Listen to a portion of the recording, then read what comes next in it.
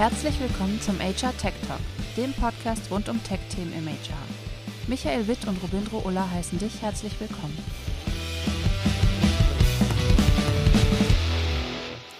Dieser Podcast wird präsentiert von Amplify mit E, nie nach Schema F. Die Experten für Employer Branding und Personalmarketing. Mit einem Full-Service-Angebot von A wie Arbeitgeber bis Z wie Zielgruppe kümmern wir uns um alles rund um Performance-Marketing, CPC-Kampagnen und Programmierungen. Als HR-Pioniere finden wir neue Wege und gehen die Extrameile im Employer Branding und Personalmarketing. Schau vorbei auf www.amplify.de. Herzlich willkommen zum HR Tech Talk, der Podcast. Heute haben wir einen außergewöhnlichen Gast bei uns, denn ich glaube, es ist fast das erste Mal, ich bin mir gerade nicht ganz sicher, aber ich glaube, doch, müsste das erste Mal sein, dass wir einen Gast aus der Non-HR-Szene haben, also aus der realen Welt. Ich hoffe, ich trete jetzt gerade keinem auf die Füße. Auf jeden Fall, heute zu Gast ist Fabian Stöffler, Co-Founder und CEO bei Menlo79. Herzlich willkommen. Danke, herzlich willkommen. Freut mich jetzt sein. Freut mich auch, dass du zugesagt hast. Wir haben eine kleine Historie, denn so wie ich auch, hat Fabian mal bei der Deutschen Bahn gearbeitet. Dort haben wir uns auch tatsächlich kennengelernt. Unsere Wege sind dann ein bisschen anders verlaufen. Ich bin irgendwann in der HR-Szene aufgeschlagen und Fabian hat sich entschieden, ein Tech-Startup zu gründen namens Menlo79. Und ich würde dir gleich mal kurz das Wort überreichen. Stell dich nochmal selber ganz kurz vor und dann gerne mal, was Menlo79 macht oder ist.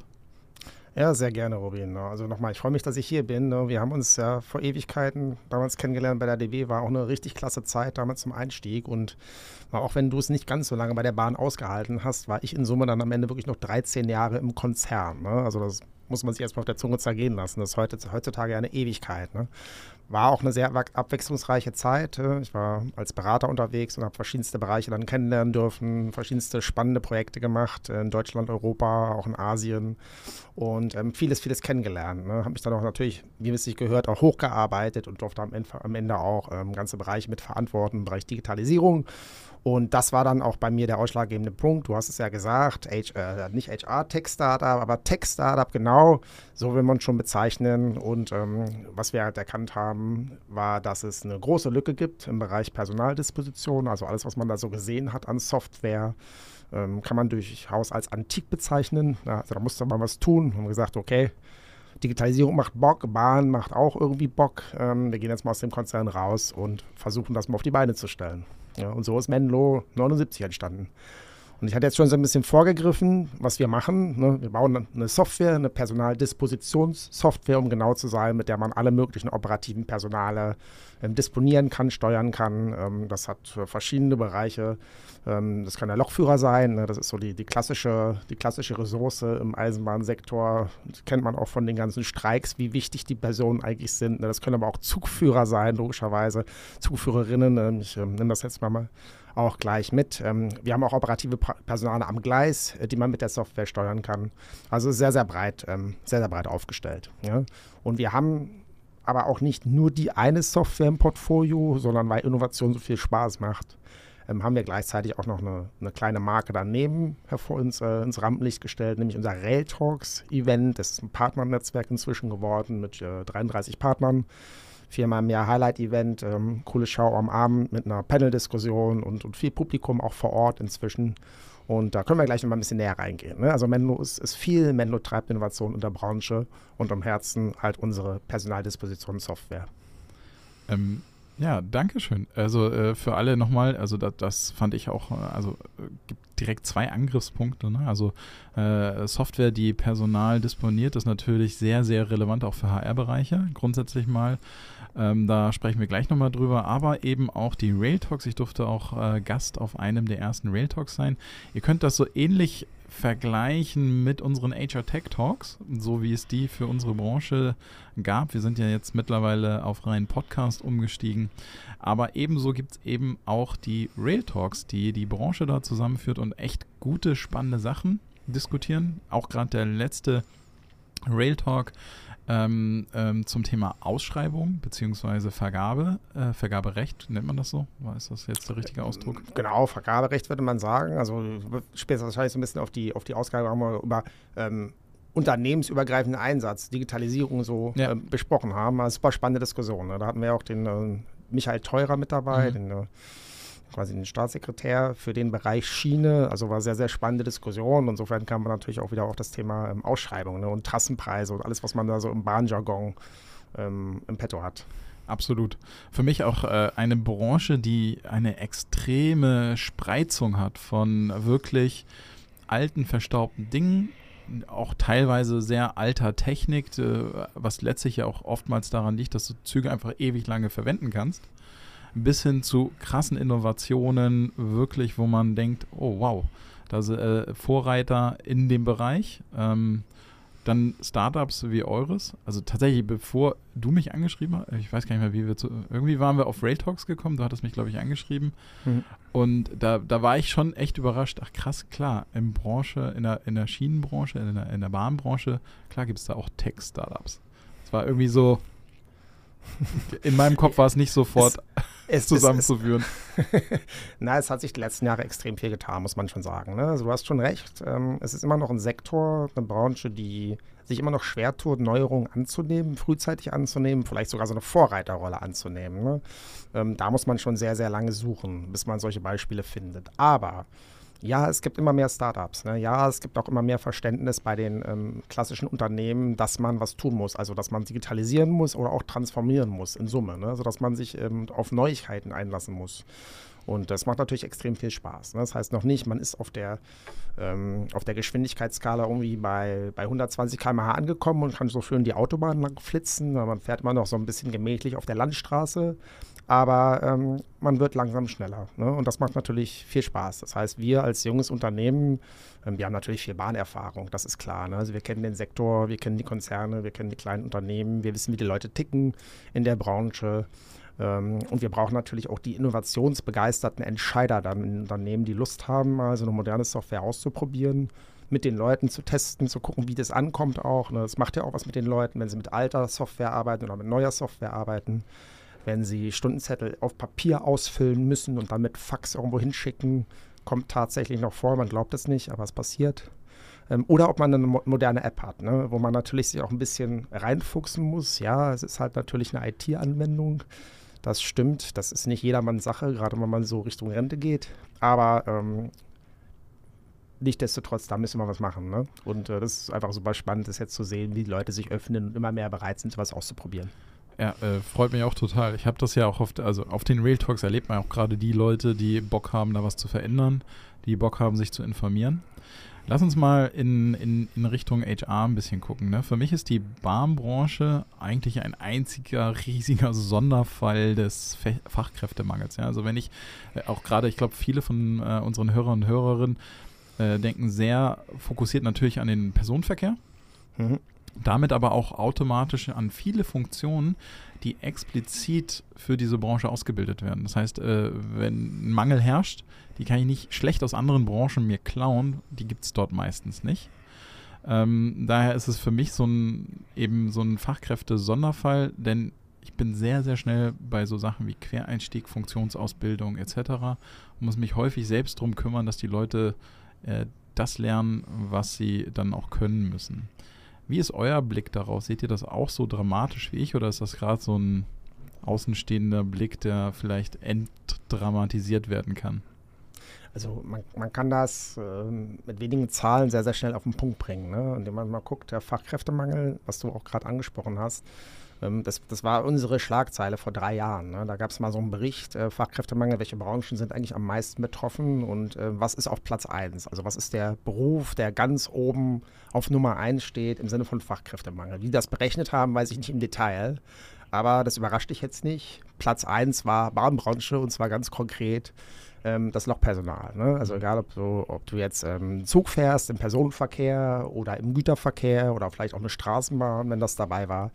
Du brauchst natürlich eine spezielle Ausbildung und das Defizit an Leuten, was Größte. So, haben wir natürlich genutzt, haben gesagt, pass auf, wir müssen da ansetzen, das wird auch immer größer. Ne? Man muss auch sagen, dass das Durchschnittsalter in vielen Berufen relativ hoch ist im Vergleich zu anderen Branchen. Das heißt, das Problem wird nicht kleiner, sondern es wird größer in den nächsten Jahren. Ne? Und das verstetigt sich jetzt halt auch. Ne?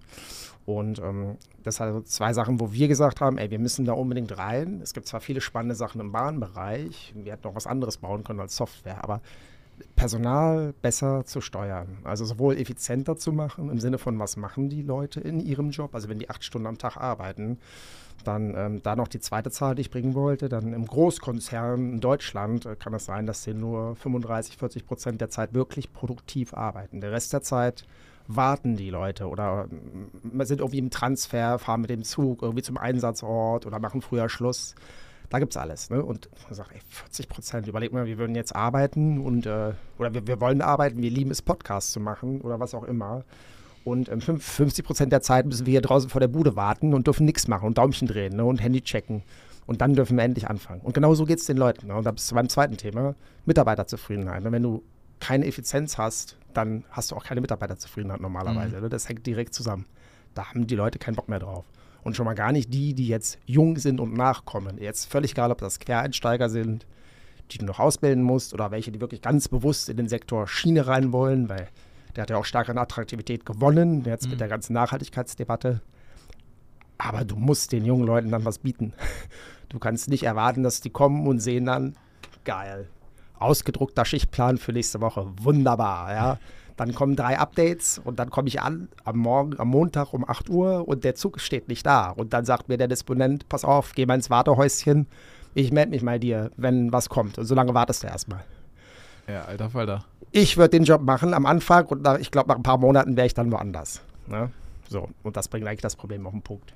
Absolut. Wir sehen in unseren Zahlen, also in den Trendins-Zahlen, sehen wir immer wieder, dass auch gerade bei nicht-akademischen Fachkräften das Thema Flexibilisierung der Arbeitszeit extrem wichtig ist. Die sind meistens, sind sie alle vollends bewusst, Homeoffice ist einfach keine Option, deswegen, also die haben einfach Homeoffice in der Regel gar nicht auf dem Schirm, sozusagen im Sinne von, ich habe mich ja für einen Beruf entschieden, wo ich vor Ort irgendwo sein muss. Nichtsdestotrotz Flexibilisierung der Arbeitszeiten, Schichtmodelle anpassen etc., das ist hoch im Kurs. Und das ist, wenn ich das richtig verstanden habe, ja auch ein Thema eurer Software. Man kann Präferenzen einstellen. Richtig. Also du bist Insider, das merkt man sofort. Ne? Also Flexibilisierung ist genau so ein Thema, das hatten wir auch bei einer Rail-Talks-Debatte übrigens mal zu einem Thema und haben verschiedene Perspektiven uns angeschaut. Ja, wenn ich alleinerziehende Mutter bin, kann ich denn heute überhaupt irgendwo in einem Unternehmen als Lokführerin arbeiten? Schwierig, weil es muss ja anpassbar sein. Ne? Ich muss ja eine gewisse Sicherheit haben und Flexibilität haben. Und das kann dann auch keiner mehr manuell planen, in Excel zum Beispiel. Ne? Da brauche ich eine Software, die einfach auch bei meinen, sagen wir mal, 200 Fahrpersonalen weiß, welche verschiedenen Besonderheiten gibt es denn da. Wer braucht mehr Flexibilisierung, wer hat lieber einen klassenstarren Schichtplan von 8 bis 15 Uhr, früh, spät, Nacht und so. Und die Software kann sowas dann noch verarbeiten am Ende. Ne? Das kannst du nicht mehr manuell machen. Also dieser Aspekt wird, glaube ich, immer wichtiger. Ne? Immer mehr Unternehmen erkennen das halt auch. Und das ist halt das Schlagwort Präferenzen. Ne? Also wie willst du eigentlich arbeiten? Ich würde auch noch einen Schritt weiter gehen. Ne? Du hast jetzt gesagt, so zeitliche Flexibilisierung. Das ist aber nur ein Aspekt. Es gibt auch noch, was machst du in deiner Arbeitszeit eigentlich? Das heißt im Bahnjargon, ne, bleiben wir mal bei dem Beruf Lokführerin, also du bist wirklich in der Lok. Da gibt es ja verschiedene Modelle, ne? Und es gibt verschiedene Strecken, wo du fährst. Es gibt verschiedene Einsatzarten. Also du kannst abends zu Hause sein, du kannst auch, das ist ja das Geile auch im Bahnsektor, du kannst auch eine Europatournee machen. Ne? Du kannst von Berlin nach Prag fahren und dann weiter, dann übernachtest du da und am nächsten Tag fährst du weiter. Also wie so ein bisschen der LKW-Fahrer, ne? Diese Romantik da, Fernstrecke und irgendwann kommst du an. Und also Inhalte spielen auch eine super wichtige Rolle. Was machst du eigentlich in deinem Job und wo sind da die Präferenzen? Und da ist auch bei weitem nicht jeder gleich. Ja? Da gibt es zig verschiedene Profile und das zum Beispiel was wir jetzt auch in der Software eingebaut haben. Ne? Also wir glauben, dass die Nachfrage danach steigen wird. Krass. Jetzt nerden wir mal kurz ein bisschen ab. Das heißt, die Software trackt Streckenkunde mit? Nee, das nicht. Okay. Also das Mittracken wäre nochmal eine andere Funktion, aber dass ich zum Beispiel sagen kann, hey, ich fahre gern regional. Okay, ich bin gerne hier abends zu Hause Und immer wenn ich so eine Schicht bekomme, wo ich abends zu Hause bin ich natürlich happy, ne? Sehe ich meine Kinder abends. Mein Kumpel hat keine Kinder. Der sagt, Europatournee, super geil. Ne? Da steht natürlich ein, Fernstrecke, internationale Übernachtung, das ist mein Ding. Ne? Also gibt mir möglichst viele Schichten, die genauso gebaut sind, dass ich diese Europatournee mache. So, also das ist Tag und Nacht. Ne? Ich könnte ja fast schon die Stellenausschreibung danach sozusagen ausrichten. Ne? Ich könnte die Tourenstellenausschreibung versus die sozusagen regionale Stellenausschreibung. Ja, klar, das kannst du machen. Also du kannst dann, wenn angenommen, du hättest so eine Software, ne? Also wir gehen ja die Schritte in die Richtung und haben auch so ein Modul, das musst du natürlich dann sowohl in der Planung der Schichten, als auch in der Disposition der Schichten immer berücksichtigen. Du musst es auch leisten können, wenn du es versprichst. Aber dann bin ich genau bei dir. Wenn du das machst, kannst du in den Stellenausschreibungen natürlich punkten, ne? Ja. Und es gibt auch einige, die schreiben sowas schon, also sowas schreiben sie noch nicht rein, aber die schreiben natürlich rein zeitliche Flexibilisierung. Ne? Also du kannst dir Wunschschichten aussuchen, das machen schon einige. Ich bin nur nicht ganz sicher, zu wie viel % das Versprechen auch eingehalten wird. Ne? Das musst du steuern können. Also es sind ja auch immer wieder Unvorhersehbarkeiten mit zu berücksichtigen. Ja, also ich meine, Schiene ist ein schwieriges Produkt, das wird ja quasi bei der Nutzung gebaut. Genau. Also gerade in Deutschland. Ja. Das müssen wir uns auch mal überlegen, ne? Weil wir in Deutschland auch ein Schienennetz haben. Also wir können das nicht vergleichen mit Japan, ne, wo es Hochgeschwindigkeitsstrecken gibt, die nur für Personenverkehrszüge genutzt werden. Und deswegen schaffen die das auch, weil die es nicht anders gewohnt sind, da auf die Minute genau in die Bahnhöfe einzufahren. Ne? In Deutschland ist so ein verzweigtes Netz, was dann auch geteilt ist. Personenverkehr und Güterverkehr nutzen als zu großen Teilen die gleichen Strecken, die gleichen Gleise. Und viele andere Sachen sind auch ein bisschen schwieriger als in Japan, ne? Das kommt noch dazu, aber das ist schon echt komplex. Also als ich noch bei der Bahn war, wo wir angefangen haben damals, habe ich schon mal gesagt, ich war Mathematiker, ne? Du glaube ich auch, oder? Ja. Passt also. Und gesagt, wahrscheinlich ist Raumschiffbau noch mal komplexer oder Flugzeugbau, aber irgendwo danach müsste eigentlich schon die Steuerung des Bahnsektors kommen in Deutschland. Ich habe meine Diplomarbeit darüber geschrieben, über Rolling Stock Rostering, also das Assignment der ICEs auf die Strecken und die ganzen Nebenbedingungen, aber das führt jetzt zu weit. Wir hatten jetzt du hattest vorhin kurz einmal gesagt, eine Bahnbranche, manchmal braucht die auch ein bisschen Zeit, um Neuerungen anzunehmen etc. Jetzt haben wir gerade so einen krassen Run auf AI. Ja, seit, ich glaube, die ersten Berichte über ChatGPT habe ich irgendwie Sommer letzten Jahres gelesen. Dann dauert es ja noch ein bisschen, bis die Beta-Version plötzlich über OpenAI im Internet landete und dann ist es quasi ja explodiert. Na, du hast jetzt hunderte von AI-Anwendungen, Plugins, die entweder auf dem OpenAI-Modell basieren oder auf anderen. Ist davon irgendetwas in der Bahnbranche angekommen? Gab es da irgendeinen Impact oder ist das so, lässt das die Bahnbranche noch kalt? Das ist eine gute Frage. Ne? Also ich kann natürlich jetzt nicht für die Bahnbranche gesamthaft sprechen. Ich kann nochmal mach 2 Schritte zurück, eigentlich auch vor Corona schon, wo ich noch bei der DB war, in genau so einer Position. Ne? Da haben wir schon mal versucht, sogenannte digitale Assistenten zu promoten. Also wir haben gesagt, pass auf, hier, wir haben so viele Jobs, wir haben Fachkräftemangel und es geht ja nicht nur um die Leute, die auf dem Zug oder neben dem Zug arbeiten, sondern es geht auch um Disponenten. So. Und du hast einen riesigen Bedarf daran, dass du schnell komplexe Entscheidungen triffst. So, das ist normalerweise was ein Mensch nach Jahren Erfahrung immer besser kann. Hervorragendes Einsatzfeld für AI, ne, in welchem Modell auch immer du jetzt bist. Das ist vor den 3-4 Jahren haben das die meisten noch nicht verstanden, wie groß so ein Impact eigentlich sein kann. Also, dass du so einen digitalen Assistenten hast. Also, du ersetzt den menschlichen Disponenten nicht, sondern du kriegst halt eine Assistenzfunktion dazu. So, und jetzt kommt der nächste One. Ne, jetzt scheint alles viel, viel reifer zu sein, auch mit Generative AI und allem, was da jetzt so läuft. Ich bin kein kompletter Insider, was das betrifft. Aber ich sage trotzdem platt, ich glaube, angekommen ist es noch nicht in der Bahnbranche.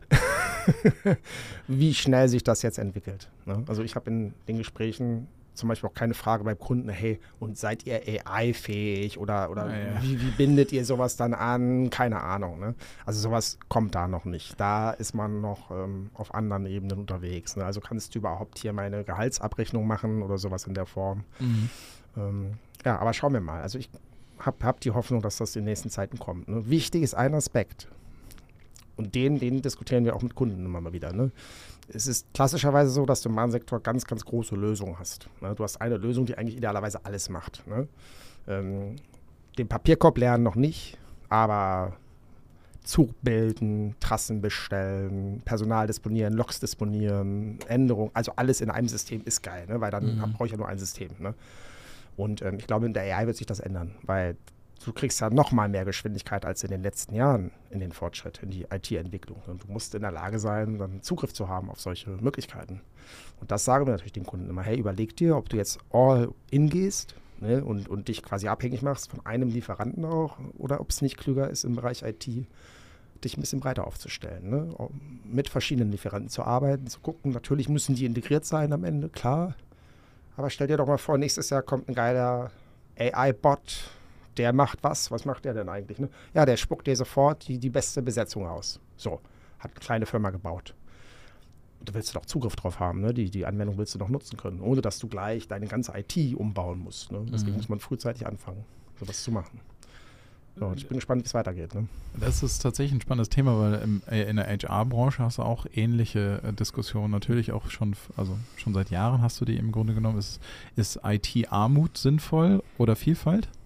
Und die Konzerne ticken natürlich sehr gerne so, dass sie Anzahl der Systeme reduzieren wollen. Aber der Markt tickt anders. Wir haben hunderte von HR-Tech-Startups, die unterschiedliche Dinge fokussieren, teilweise auch sehr kleine Prozessschritte unfassbar optimiert abbilden können, sich dann auch in andere Systeme integrieren lassen, aber letztlich hast also es gibt immer mehr HR, gerade auch in großen Unternehmen, HR-Funktionen, die unter anderem sich damit beschäftigen, quasi das beste Portfolio an Software zusammenzustellen. Was brauche ich eigentlich für meinen Bewerbungsprozess an Software-Portfolios? Und das klingt ja bei euch dann so ähnlich. Also das trifft eigentlich den Nagel genau auf den Kopf, was du sagst halt. Ne? Und jetzt klingt auch durch, dass ihr da schon so ein bisschen weiter seid in der Diskussion in der HR-Branche. Würde mich echt mal interessieren, wie die Firmen sowas dann sehen, wie sie es angehen. Weil bei uns ist immer noch so ein bisschen die Resonanz im Schnitt. Ne? Also es gibt immer Ausnahmen. Aber im Großen und Ganzen suchen die Leute eigentlich immer noch so die eierlegende Wollmilchsäule. Also idealerweise ein Tool und da bin ich erstmal happy. Ne? Also IT ist halt IT, ist jetzt nicht so mein Kerngeschäft. Ich persönlich bin ja genau bei dem, was du gerade beschrieben hast. Es wird immer schneller und immer mehr Lösungen geben, die spezialisiert sind auf bestimmte Themen. Ne? Das ist bei euch dann wahrscheinlich, wie finde ich schnell geeignete Kandidaten, wie kann ich die schnell anschreiben, kontaktieren, wie kann ich das dann managen und so weiter. Ne? Welche Lücken habe ich auch bei meinen Kompetenzen? Und bei uns ist es in der Regel so, effiziente Fahrzeugeinsatzplanung, effiziente Personaldisposition, Schnellersatz für Trassen. Was auch sehr, sehr wichtig ist, ist zum Beispiel die Transportplanung. Ne? Welche Ware packst du worauf? Ne? Jetzt kommt ein Schiff verspätet an, dann springt wieder alles durcheinander. Ne? Da musst du überlegen, wo machst du jetzt die Container drauf? Da musst du verschiedene Unternehmen haben, die sich spezialisieren auf einzige Themen. Ne? Das geht gar nicht anders. Absolut. Sehr spannend. Sehr spannend. Cool. Ich würde sagen, wir kommen mal so langsam zum Schluss und ich könnte mir sehr gut vorstellen, dass wir einfach nochmal in einem halben Jahr ein Update machen. Weil also gerade dreht sich der Markt so krass schnell, also zumindest auch jetzt im HR und meine Branche sozusagen, ne, die guckt gerade, ist das ein Hype mit AI? Welche Sachen bleiben wirklich hängen?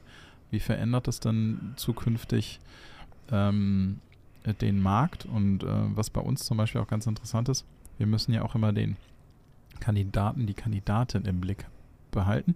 Die hat unter Umständen auch AI in der Anwendung. Ne? Also es gibt geile Tools so wie LoopCV oder so, also automatische Bewerbungstools, wo du als Kandidat einfach so mit Maschinengewehr auf die Unternehmen feuerst. Also überall kommt der gleiche CV an, bewirbt sich automatisch, tak, tak, tak, tak, tak, tak.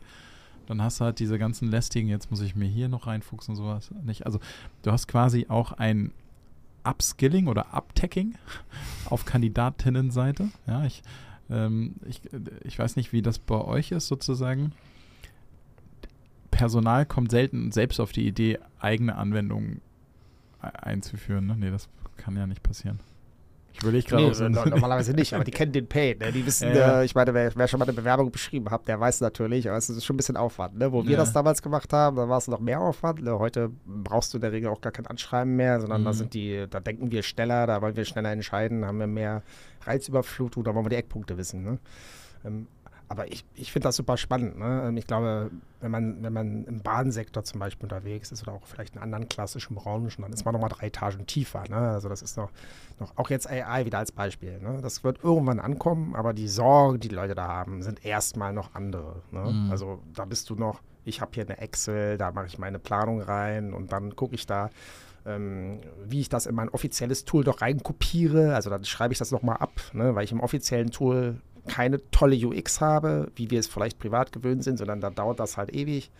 Und so einen Prozess muss man erstmal ersetzen. Also das sind eher noch so ein bisschen aus meiner Sicht die Basics, an denen man da arbeiten muss. Ne? Und Basics und Mindset, das sind so zumindest unsere Schwerpunkte. Und aber im halben Jahr klingt gut. Also in 6 Monaten ist so der Zeitraum, da müsste man auf jeden Fall nochmal ein Update machen. Absolut. Das heißt aber auch, die Rail Talks AI Edition, auf die müssen wir noch ein bisschen warten. Ja, das ist natürlich nicht der Punkt. Jetzt hast du ja gleich die nächste Geschäftsidee gepitcht. Ne? Da müssen wir mal gucken, was würde eigentlich AI da für eine Diskussion veranstalten. Ja. Aber ihr habt schon die nächsten Rail Talk geplant, ne? Wann ist der? Ja, na klar. Also ich hoffe, du bist dabei. Also am 15.06., das ist jetzt gar nicht mehr so lange hin, haben wir wieder eine richtig coole Runde zusammengestellt. Wieder klassisch in Berlin hier vor Ort. Also wer da Lust hat, noch dabei zu sein, das kann man auch online kann man sich online noch ein Ticket holen. Ne? Da sind noch ein paar Plätze verfügbar.